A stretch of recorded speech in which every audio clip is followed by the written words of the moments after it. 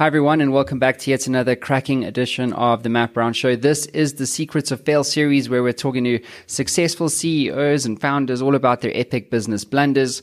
And with us in the hot seat today is none other than the CEO of a great company, Panzura, panzura.com, and her name is Jill Stelfox, rather. Welcome to the show. Thanks for having me. Jill, why don't you kick us off with the elevator pitch? What are you guys up to over there at Stelfox?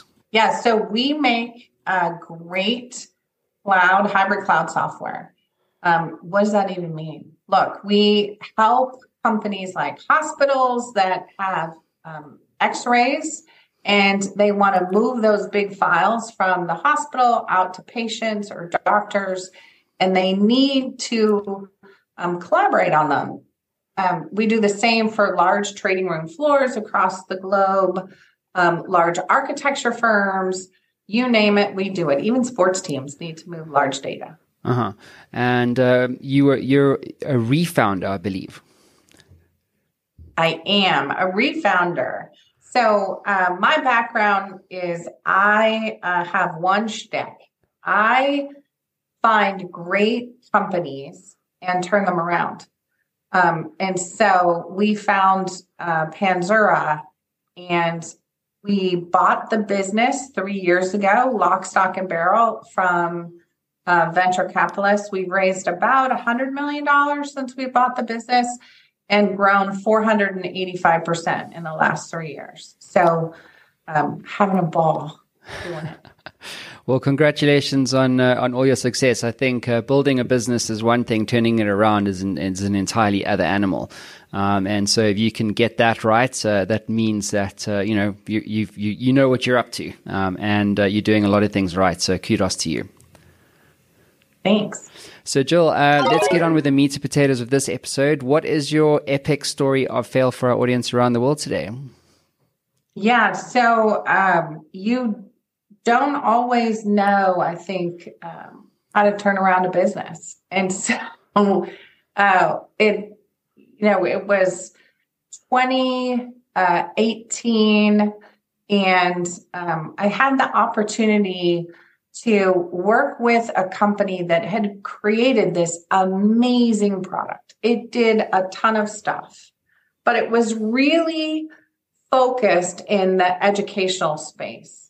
And it answered what at the time was a really hard problem, which is in an emergency in the K through 12 environment.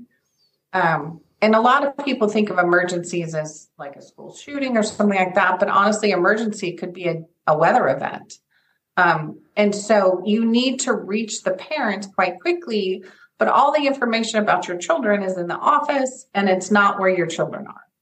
And so we created this very complex, very detailed mobile software that integrated into the attendance system, so we know which kids were in which classroom. We had the map of the school. We could do text messages to parents, all of this stuff that was really important. And it was a very narrow market fit, K through 12, and complex. Complex software is not really what works in K through 12 environments in the hands of teachers who have 30 of our children with them or something, right? Like, we had a product that was both over-engineered and very narrowly focused.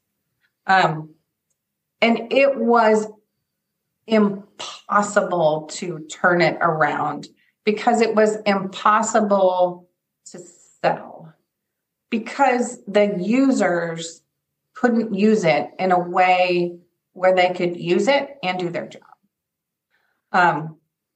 And you would think, by the way, that would be obvious on the face of it. But we got really wrapped into the mission of what we were trying to do, which was keep kids safe at school and keep parents informed and all of those things. But it was a massive failure. So what actually transpired from there, Joel? What lesson did you learn that you now take forward with you? The thing that I loved about it, great product. That I took forward. But it has to be a great product in a large market fit, not a great product in a narrow market fit. That's number one. So something that can work across industries, not just K through 12, but across industries. That's one. Two, how about listen to your customer? Like really listen. They would say, look, we don't have time to do something. We don't have time to look on this. Okay, you don't have time. So we will create more software that will get you the answer faster. Well, they didn't know how to use the software they were given. So giving them more software was not useful, right? And so really, really, really listen to what customers say. And sometimes I think we as technologists love that we can make technology do something, but we should ask us the question of, should we do that though? Or is it better? Is the customer happier with less, or do they need more? And then the last thing is listen to our employees. Look, as the CEO, I had salespeople in the field saying, this isn't working. This is hard to sell. This isn't working. And when I heard hard to sell in those early days of my career, I heard, oh, well, you can't sell. That's a you problem, not a me problem. Yeah. And maybe it was a me problem. Well, I guess it depends if you believe that you're always at cause, because I think you have CEOs which are always at cause, like everything that happens in their business, in their vision, where they turn around the company or not, or pivot from A to B, or stay with it, innovate or not, that all comes from the top, right? And so if you believe as a CEO that you're the visionary and you're always at cause, then you always take responsibility. And I find the most effective CEOs are always at cause, or they believe that they are at cause, even if the leadership team, as an example, make a wrong call strategically, whatever the case is. You launch a product, it doesn't work, you're still at cause. You understand? Even as the CEO, because ultimately the buck stops with you, doesn't it? It does. And I think has been the big learning lesson in my career is not only is it the buck stop with me and I'm at cause, as you say, I need to say that out loud. And when I articulate that out loud to my people and my customers, they appreciate it because they're being heard. And I am the one with the vision. That's sort of our responsibility in the middle of the night. But it's also our responsibility to deeply listen and consider what's happening. Absolutely. So, Joel, if you could get into the Matt Brown Show time machine and kind of go back in time, what would you do differently? Knowing what you now know and hindsight being a perfect science, and why would you do it differently, if at all? Yeah, I think we started with a whiteboard. Gosh, this happens so often. You start with a whiteboard and a problem. How do we keep our children safe at school and know that everything's okay? And then we crafted a solution.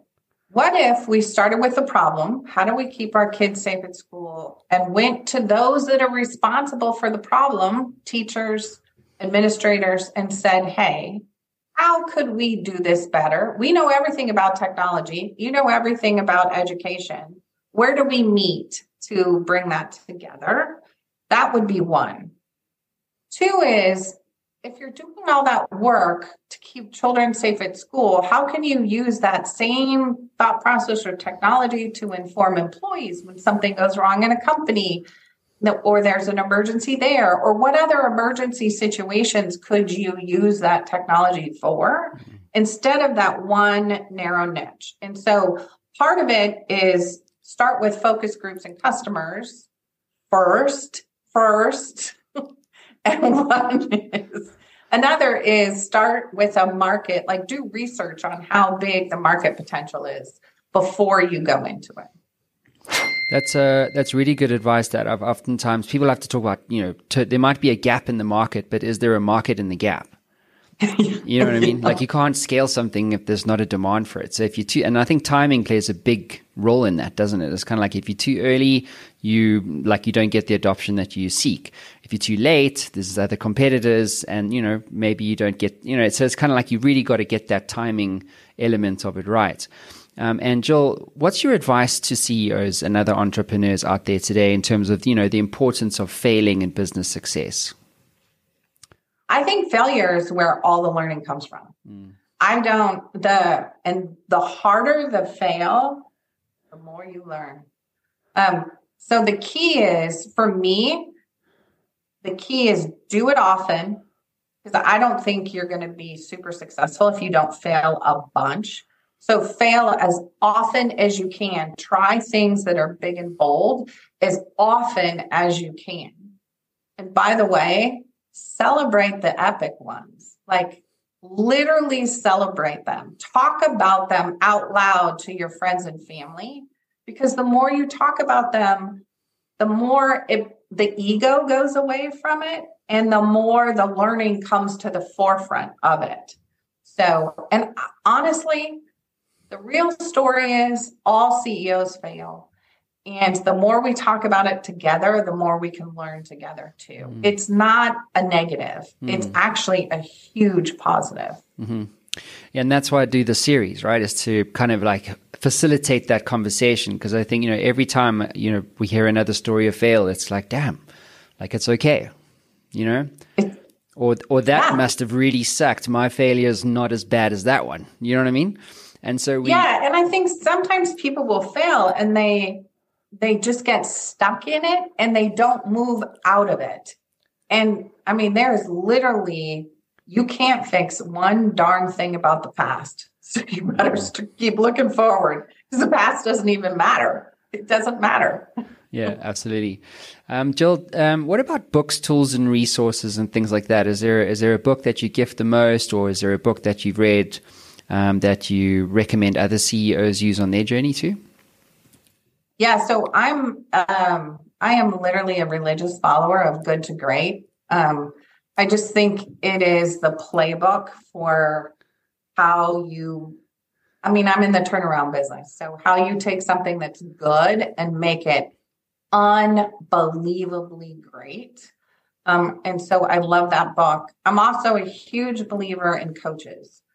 And without a business coach, I don't know how anyone thinks that they're going to be an elite athlete, right? You wouldn't win a gold medal without a coach. Why would you be top of game as a CEO without a coach?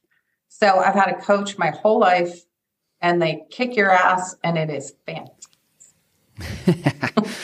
Yeah, it's an underrated thing. I think the one thing I've learned about that, the reason why you need a coach is because whoever you are, especially as a CEO, you get stuck inside the bottle.